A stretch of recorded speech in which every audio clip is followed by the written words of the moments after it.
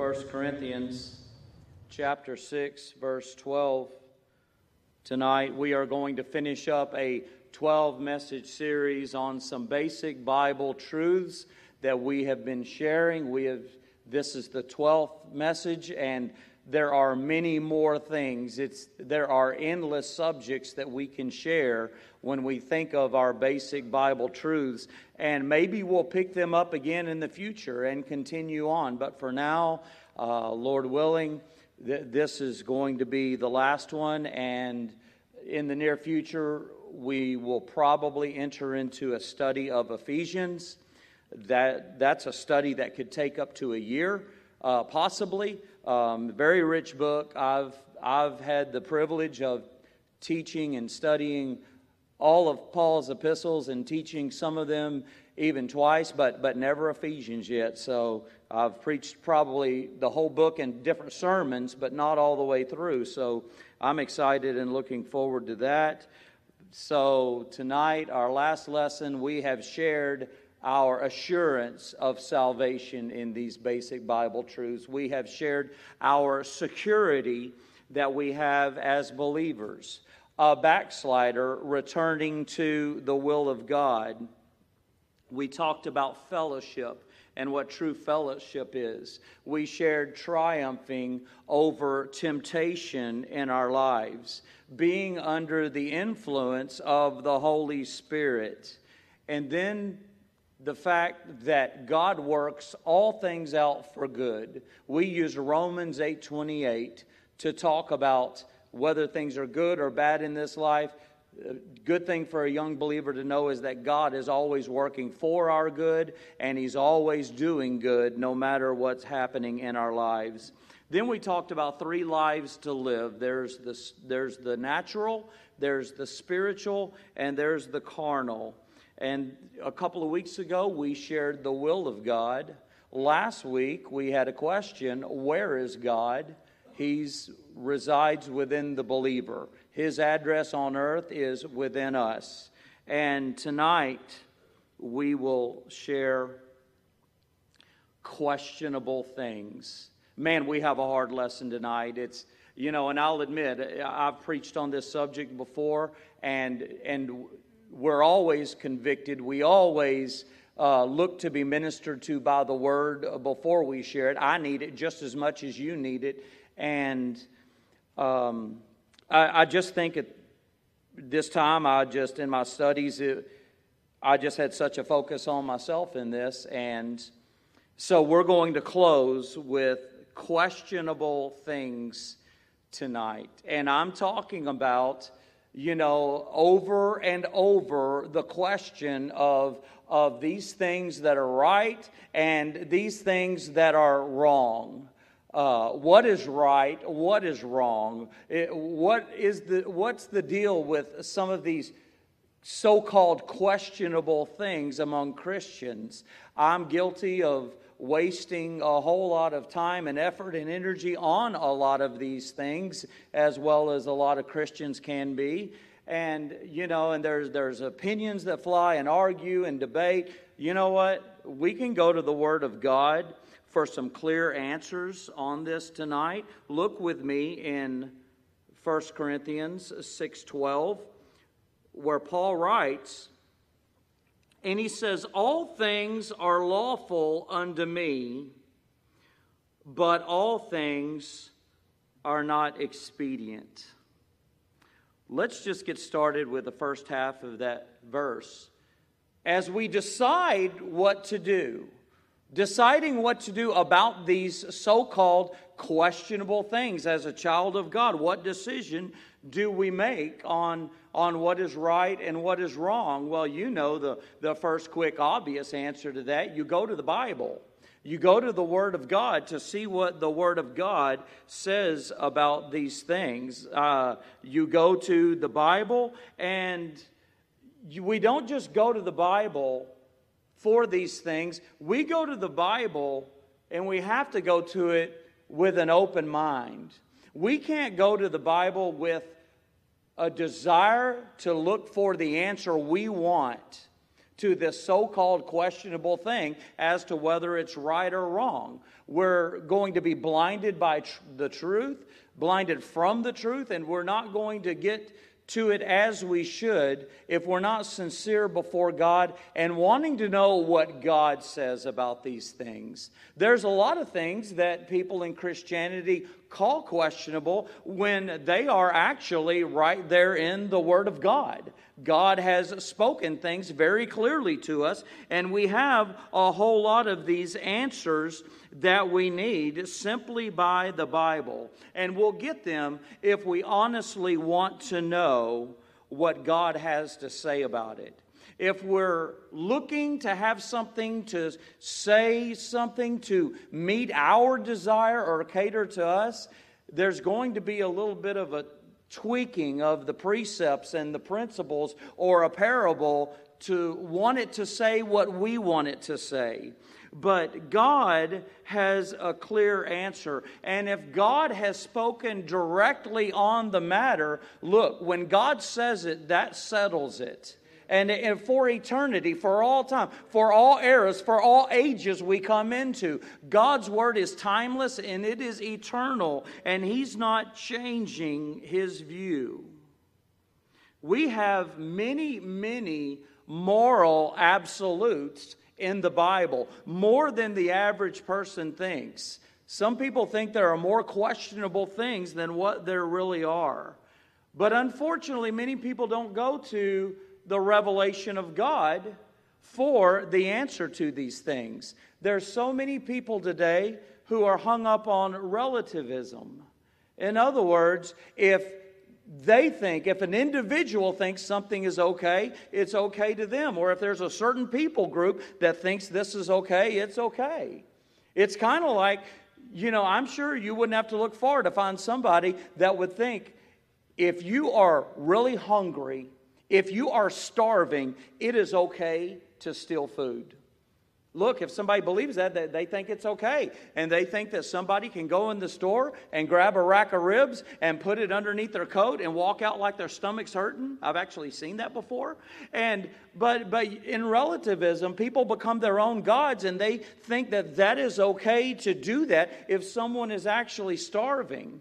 Now, let's take some more serious matters, whether it be the idea of relationships and marriage and divorce and the type of conditions of relationships. People come up with their own things. We're married in the eyes of God or things like that is completely against Scripture. But that's what relativism does. People just make up what they want, and it's supposedly truth to them. That love makes the rule for that subject. Well, love is in the rule, but God has some commitments in that rule as well. And so we need to go to God's Word for these answers. Just because a sin becomes popular today and spread worldwide and everyone's doing it, that doesn't mean that it's okay, because we have God's eternal revelation. Relativity is not going to work because God's revelation is eternal. And we have many things clearly given to us in the Word of God as absolutes on what's right and wrong. But you might say, what about those things that are not exactly stated in the Word of God? It does not say you can't do this. It does not say you are to do this. We need to meet people right where they are, because I've had people engage me and say, show me that in the Bible. First little short answer, let me say that the Bible has direct things that are said, and it covers things indirectly. Think about all the laws of the Old Testament, and you will find that all of them fall under the Ten Commandments in some way. They just disperse out like that. And so for the moral things we have in God's Word, you will have an answer underneath those things that will cover that. But to meet someone right where they are, what if it does not say this? Man, think about that attitude for a minute. Let me tell you about a football game I recently read about. It was over 100 years ago, and this team had footballs in patches sewn on their shirt. It was life-size, just like the football they were going to play with. Every player on the team had a patch of football about the same color on their jersey. So can you imagine the offense when they go out to play and everyone's doing this with their shirt? Guess what? They won the game. And guess what? There was nothing in the rule book that said you cannot sew a life-size football patch on your jersey before you play the game. So it's okay, huh? That's the mentality that a lot of people take with things that are not directly stated in the Bible. How do we decide to do what to do? Well, we look in the Bible, but we also consider, if we don't see that exact thing, is this beneficial? Is this beneficial for our lives? Does this questionable thing benefit me? Is it profitable? Is it advantageous? In a righteous way, in a good way to all. Is this something that will lead me toward Jesus, to be more near to Jesus, or will it lead me away? When we ask Jesus Christ, Jesus, what do you think about this? Will this draw me more near to you? First of all, when we're asking that question sincerely, praise God for that. And we're going to be led to a right decision if that is our heart about the matter. We need to seek Him. We will receive the right help for the right decision. Look, we're either doing as Paul and we're pressing toward the mark for the prize of the high calling of God in Christ Jesus, or we are pressing away. There are things that are even not sinful that in and of themselves, and they're fine. But if these are things that could create a habit, we could get caught in a habit and overwhelmed with our time in a habit that crowds Christ out, this unsinful thing at that point becomes wrong. So these are some considerations for us as we decide what to do. But also, I would like to talk to you tonight about the power to not do. And we see that in the end of verse 12, the power to not do. Paul says, all things are lawful for me, but I will not be brought under the power of any. To be brought under the power of means to become a slave to. When we were unsaved, we were enslaved. I like to go back there every now and then. We need to remember where we came from. And we came from being dead in our sins. Ephesians chapter 2 tells us this very well. We were dead in sins and trespasses. We walked according to this world. We walked according to the prince of the power of the air, according to the spirit that worketh in the children of disobedience. We had our times passed in the lust of our flesh, fulfilling the desires of the flesh and of the mind. In Romans chapter 5, I love those first 5 verses. But then after that, I've got some words underlined in my Bible. Words such as sinner, words such as ungodly, phrases such as without strength, enemies. We were enslaved before we were saved. But now we've been quickened.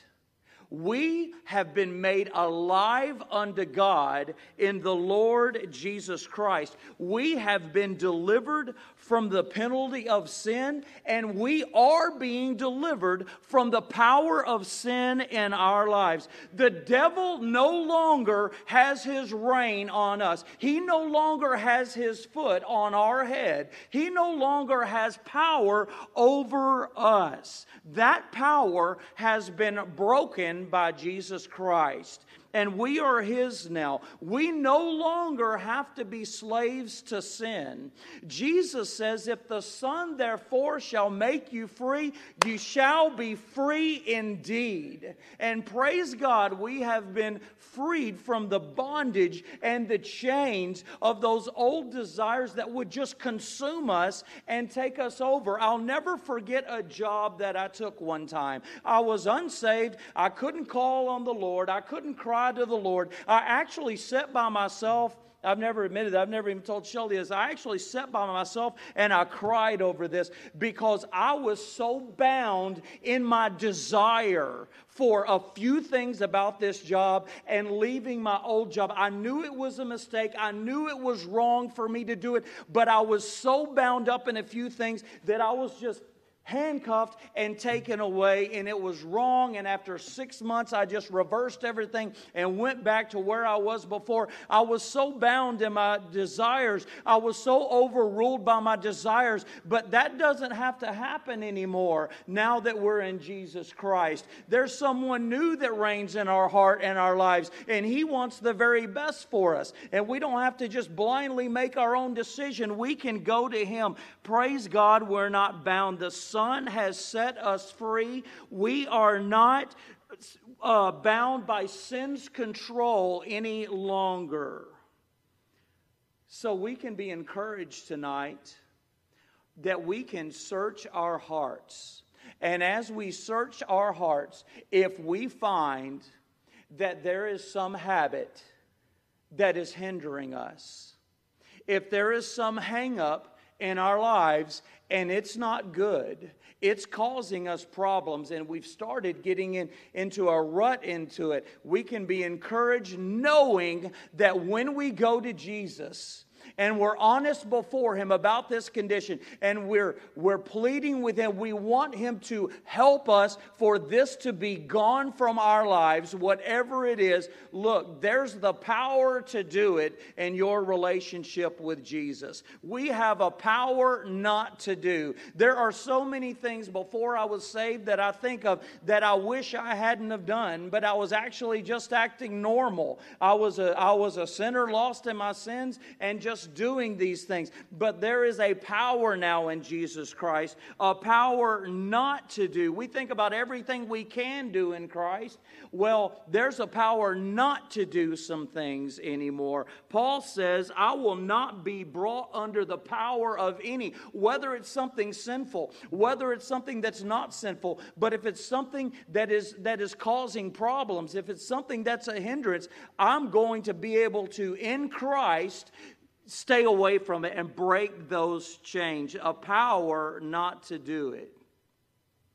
Man, this subject of questionable things, it goes on for several chapters here in 1 Corinthians. It is something very important to Paul that he is wanting to get to the bottom of for this church at Corinth. So I'm going to invite you to turn over 2 chapters to chapter 8 as we continue this. And we're going to see an advising of what we should do. Chapter 8, verse 8 through 13. And this is the portion of this book where Paul is talking about the meat that is offered to idols. And some people partaking of it and others not, and different opinions on it. So as we read, Paul writes to the Corinth and says, but meat commendeth us not to God. For neither if we eat are we the better, neither if we eat are we the worse. But take heed lest by any means this liberty of yours become a stumbling block to them that are weak. For if any man see thee, which has knowledge, set at meat in the idol's temple, shall not the conscience of him which is weak be emboldened to eat those things which are offered to idols? And through thy knowledge shall the weak brother perish, for whom Christ died. But when ye sin so against the brethren, and wound their weak conscience, ye sin against Christ. Wherefore, if meat make my brother to offend, I will eat no flesh while the world standeth, lest I make my brother to offend. Man, this subject, it's hard when we're really seeing what's going on here and what we're to do about self and others. It becomes a very convicting thing. Let us consider this city of Corinth for just a minute. Consider the wickedness of this society that God sent Paul to, that people might be saved. And they were, and a church started. But there was a lot of idol worship that went on. There was a lot of animal sacrifice and false worship to false gods that took place. You understand? And so the idol worshipers would offer this animal, and then they would take the meat from the animal and they would go to the shambles, or that's the marketplace, and they would take it to the butcher and they would sell it to the butcher.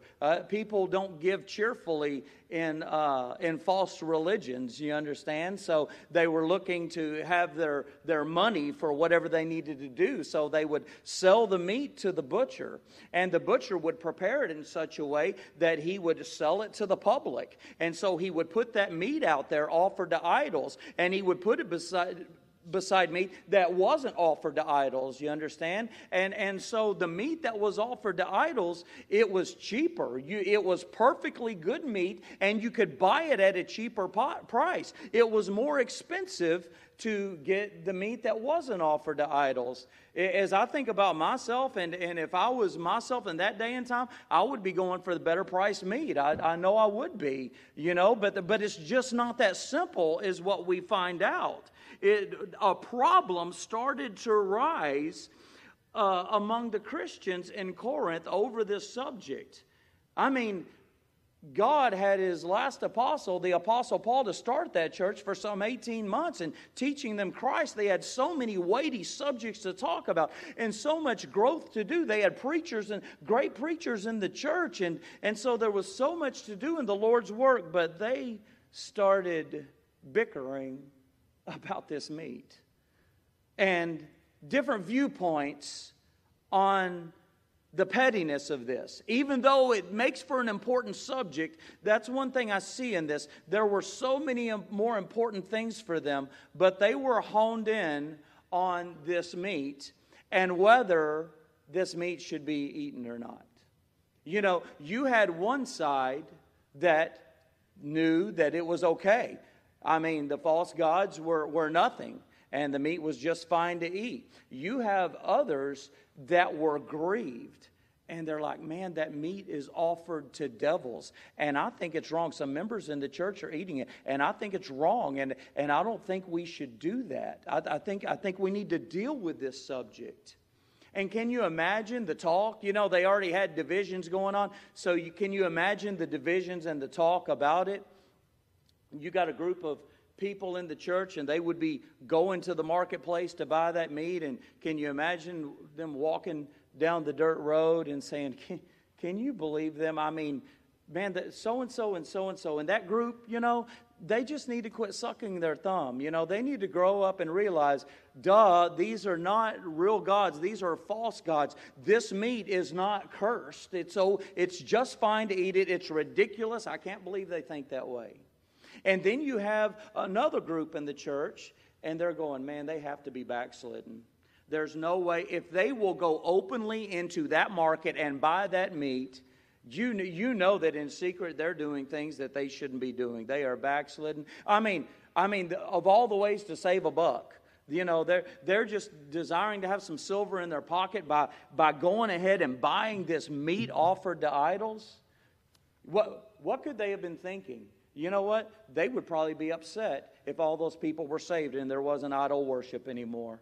Look how the church starts talking about each other. If they couldn't go get their bargain meat anymore, they would be so disappointed, even though those souls would be saved. So you have a confrontation that is going on over this. You have a church that's having problems over what they should do and what they shouldn't do. And this is a showdown, and no one is backing down over this questionable subject. And of course we understand by this that this is not just about meat. This is about things that are indifferent. So it covers meat, and it covers all the other things that people would call questionable things. So we have a very important subject matter here, and Paul has a lot to answer for. Paul needs the mastery of the mind of God to help them with this. And remember, what we have here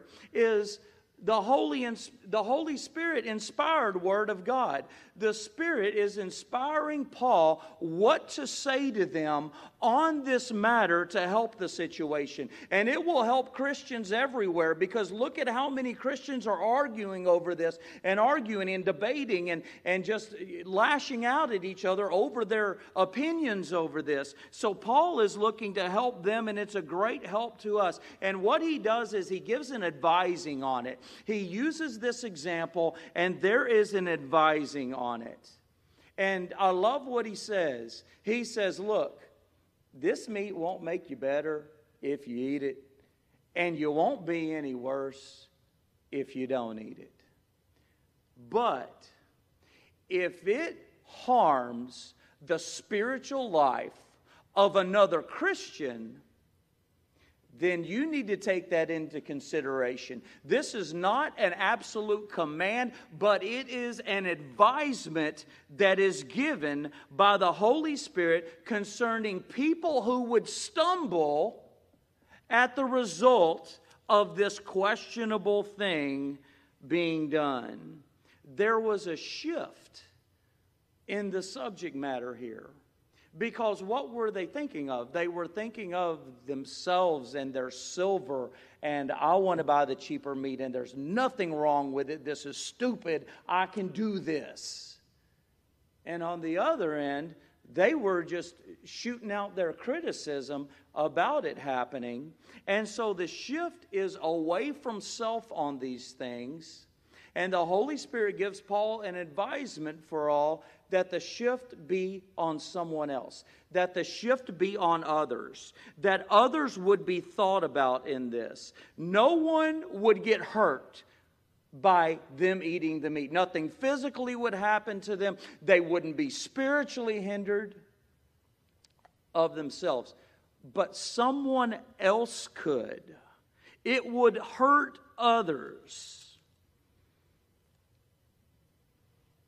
The meat's nothing wrong with it. This is ridiculous. Yet, what do we have here? We have a church, and it's causing division over this little subject. If I can take you from Corinth to Philippi for a minute, Philippi was going through a possible split at the moment that Paul wrote to them as well. The church was just going to split wide open. Some were all for fun and games, and some were for the seriousness of the Word of God, and some were for this, some were for that. And both sides wanted to beat the other side for what they could get to go on in the church. And it was starting to split. And Paul told them, look not every man on their own things, but every man also on the things of others. The shift is away from ourselves on these questionable things and a focus on someone else. You know, anytime there's a debate, anytime there's a dilemma, anytime there's a disagreement, there's going to be a whole lot of knowledge that's put out. Knowledge to try to win the battle. And very seldom do we find love in such a situation as this. Very seldom do we see love. Yet in the first verse of this 1 Corinthians chapter 8, what it means right there is that knowledge puffs up, but love builds up. And so the knowledge is what goes forth, and it causes such debate and division, you know, and maybe someone with the most knowledge might win, but actually both sides lose when there's no love in it and there's debate. When our love for others is to be our main concern. And when I say love, some people abuse and use love in the wrong way in this world. Love is not this messy, sappy, overlook everything and just huggy, kissy, I love you. The sacrificial love of Christ, which is within the boundaries of knowledge and judgment, is a precise love. It's a love from heaven. It's different than the mushy love we think about on this earth. I could get in a lot of opinions on a whole lot of people that when they say love everybody, that sounds very good, but it's not in the right way that they mean that. We're not loving someone if we overlook their eternal destiny of hell. We're never loving anyone when we don't share the love of Jesus with them. If we're not careful, though, our freedom in the grace of our Lord Jesus Christ, applied with the wrong attitude, will do more damage than good. It can cause other Christians to fall spiritually. Many Christians have chosen not to do things that they could freely do, that they have knowledge it's okay to do, but they have chosen not to do that based on the knowledge of a dear loved one in Christ who truly, sincerely believes that it's spiritually wrong. There was someone in a youth group one time, and there was talk among the kids in the youth group. I mean, there was a real popular thing going around. People were doing, and they were calling it in the category of this questionable thing. And one member of that youth group came to their youth pastor, and they said, I want to know what you think about it. And that youth pastor could tell the sincerity of the person. And they said, well, since you're asking sincerely, I disagree with it. It would grieve me for someone to do that. I think it's wrong. That's what the youth pastor said. And that teenager is long gone from the youth group now, an adult. And to their knowledge, that person hasn't done that thing for that reason. I wonder if that member of that youth group even knew this teaching right here. Yet they were following it beautifully and perfectly. You know, there's a preacher that was trying to lead a man to Christ. And this lost man he was talking to about Christ said, well, I think it's wrong for Christians to do this. And look, you just can't take everything, and people are going to abuse things, and some people aren't offended spiritually. But this man was supposedly truly offended spiritually at something that Christians would do. Now 70 years ago, it was rare for a Christian to do it. A lot of Christians are doing it today. And yet this preacher, by his testimony, made a promise he wasn't going to do that anymore. It struck him in a certain way. Not saying that that's the reason or the way or a big factor in God saving this person, but that man did get saved. And that preacher lived another 50 years, and he never did that thing again for that reason. You know, we're not missing out on very much on these questionable things. When it comes to the meat, remember what Paul said. He said, we're not the better if we eat it. In other words, you can live without it. Nothing great's going to happen for you. It's not a big deal. You could do without that. Those who went on the advice to not offend and decided to sacrifice and not eat that meat, they lived just fine without that meat. They didn't need it. As a matter of fact, their life was more fulfilled by the mark of love in their life for someone else that they did without something that was completely fine to do for the sake of another soul.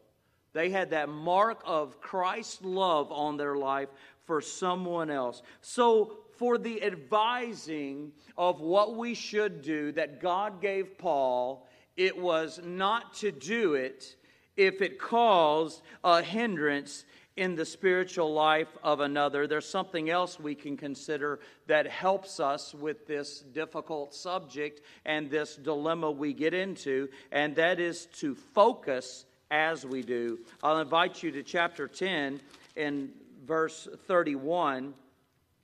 Paul says, "Whether therefore ye eat or drink or whatsoever ye do, do all to the glory of God." Something that helps us with these questionable things is what our focus should be in all that we do. Our everyday life is to exalt God. Our conversations are to magnify Christ. Our business practices are to be by the Bible. So, a simple question that has become a popular question in this world. It's popular everywhere. I'm afraid it's not very sincere by most people. But the question is, what would Jesus do?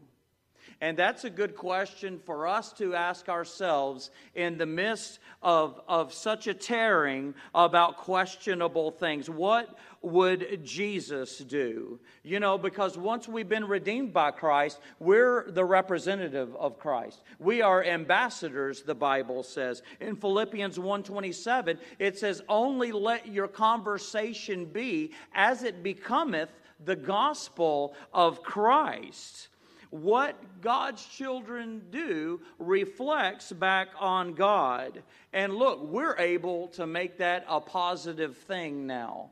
We have the power not to do if that needs to be in the situation. We are able, by the power of God in our lives, to represent Him well. Our focus is to do all that we do to the glory of God, and that definitely helps this situation. And by the way, we've been talking about Christian to Christian so far, and this doesn't just go for Christian to Christian. This goes for the Christian to the unsaved as well. It goes for the believer to the unbeliever, and we'll start to close on that in the end of chapter 10 and verses 32 and 33. Paul says, "Give no offense, neither to the Jews, nor to the Gentiles, nor to the church of God, even as I please all men in all things, not seeking mine own profit, but the profit of many, that they may be saved." Wow. When we think about ourselves as witnesses, we are witnesses of the Lord Jesus Christ. We are used by Jesus Christ that others might be saved. And so when we think about our work that we are privileged to in that, it's not just about our talk. We need to talk loud and we need to share the gospel. We need to open our mouths and share Jesus, but it's not just about our talk. It's about our walk as well. Many lost people are going to see us before they hear us.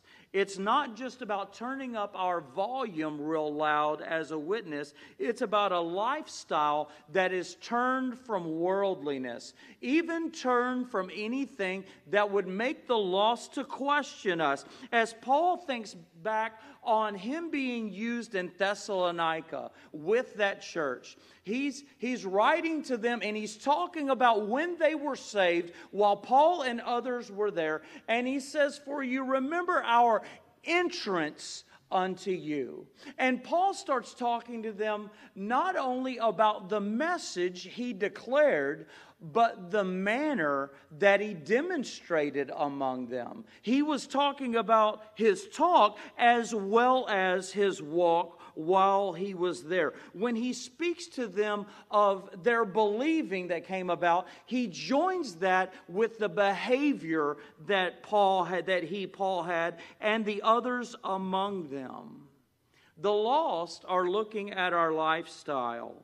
And though we have knowledge that this or that thing we do is okay, we've come to knowledge, we have peace, and we know something is right, and you're tempted to say, "Silly baby Christian, there's nothing wrong with that. Just come around."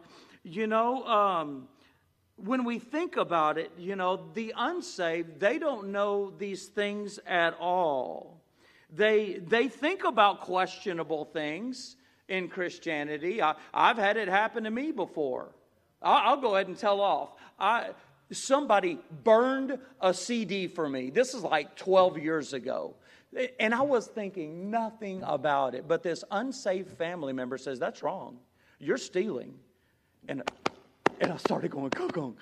I wasn't thinking about that at all. I really wasn't. I didn't connect that when somebody gave me this CD. I don't know what to make about all of that anyway. But you see how the unsaved... And look, we know that people are just looking to see things to use as excuses that they might not come to Christ. But nevertheless, who is sincerely offended over these questionable things? It could hinder a lost soul from coming to Christ. We can't just be a loud witness. We have to be a living witness. The message must be clear, and the morals must be clear as well. And questionable things in our lives, even if we know they're okay, and I'm using that term loosely, questionable things, what the world sees as questionable things, is it muddying the message for someone that they might be saved? And how much is it worth it? How important are these questionable things? Paul said you're none the better for it. Are we giving clarity in our witness and in our walk in these questionable things? It's not. It's not. The lost are looking as well as listening. And in 2 Corinthians 3:2 it says, we are known and read of all men. You know, when we think about the passion that we have or ought to have for leading souls to Christ, it really makes these indifferent things so unimportant and so not worth a soul not being saved, or so not worth a Christian being hindered. If we're going to be effective with what we do, we're called to be a witness, and we need to be as effective as possible in what we do. We must think of others. The shift here in all of this was Paul turning it off of ourselves and turning it to others. I'm gonna try to close now, but I want to read you a little poem. It's not one you could Google and find. This was a simple lady that lived in Abilene, Texas, and kind of her ministry and a Christian therapy in her life was writing poems. And so this lady was in the hospital. This is like in the 1950s. She's in the hospital, and she hears from the nurse about some fires in the surrounding neighborhoods. And several of the neighborhoods are on fire. And the nurse knew that she lived close by, and that her neighborhood did have fire in it. And this godly woman quickly went to the Lord in prayer right there in her hospital bed and said, Lord, would you please save my house? It's just temporary things. You've given me a home in heaven, but if it's okay, could you spare my house? And I know not to be so attached to these sentimental things, but Lord, can you just protect it and let me not go through this? In Jesus' name, amen. And right after she said amen, she started thinking about family members who live in these neighborhoods, and friends who live in these neighborhoods, and fellow church members who live all around these neighborhoods. And she just felt sick at the fact that she had only prayed for herself and for her home. And so she laid there in her hospital bed, and she grabbed her pen and her paper, as she always did when she was going to write a poem, and she wrote a poem titled Others. Oh, Father, help me when I pray to think of words that I should say, and not to self the homage pay, but others. Help me forget to beg for me, and let my thoughts for others be. And as it does seem good to thee, bless others. I'm always thinking of my good, and not of others as I should. but you have always understood. Bless others. You sent your Son that I may know. He ever did the pattern show, and thus I should my lesson know. Bless others. My selfishness I now confess. Through Christ my prayer to thee address, and pray not only me you bless, but others. When it comes to these other things that seem to be questionable, why not think of others to come up with our answer? Why not think of others for our remedy? Aren't you glad God thought of others from heaven? Whenever we were here, separated from God, sinners on this sinful earth that could not touch the holiness of God. We were separated from Him, and He thought of everyone but Himself. And He sacrificed Himself for others. He sacrificed Himself so that you and I could have eternal life. By the way, God would have been perfectly righteous and just fine to not do anything. God is freestanding, and He did not need to save us.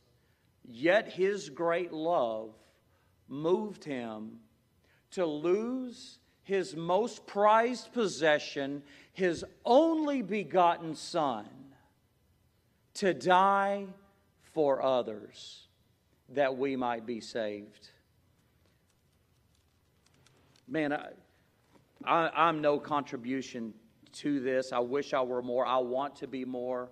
The Word of God has made me want to be more. But let's just imagine this as we close. Let's just imagine that individually in our relationship with the Lord, but also all together, even as a church. That would help me. I need that. That we decided, you know what? We have a movement going on here. We're just going to put questionable things aside. We're not going to do it.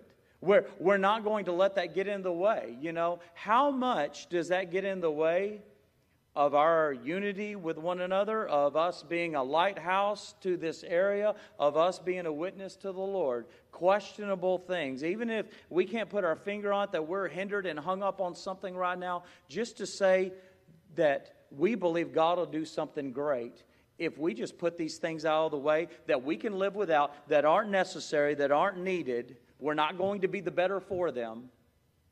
And there's more energy. There's more time. There's more mind. There's more heart for Jesus Christ and the work of His ministry. Well, we'll take it and do what the Lord would have you to do with it tonight. And it was great to be in the Lord's house. We love you and can't wait to see you Sunday. Waiting for a great blessing from the Lord in our services.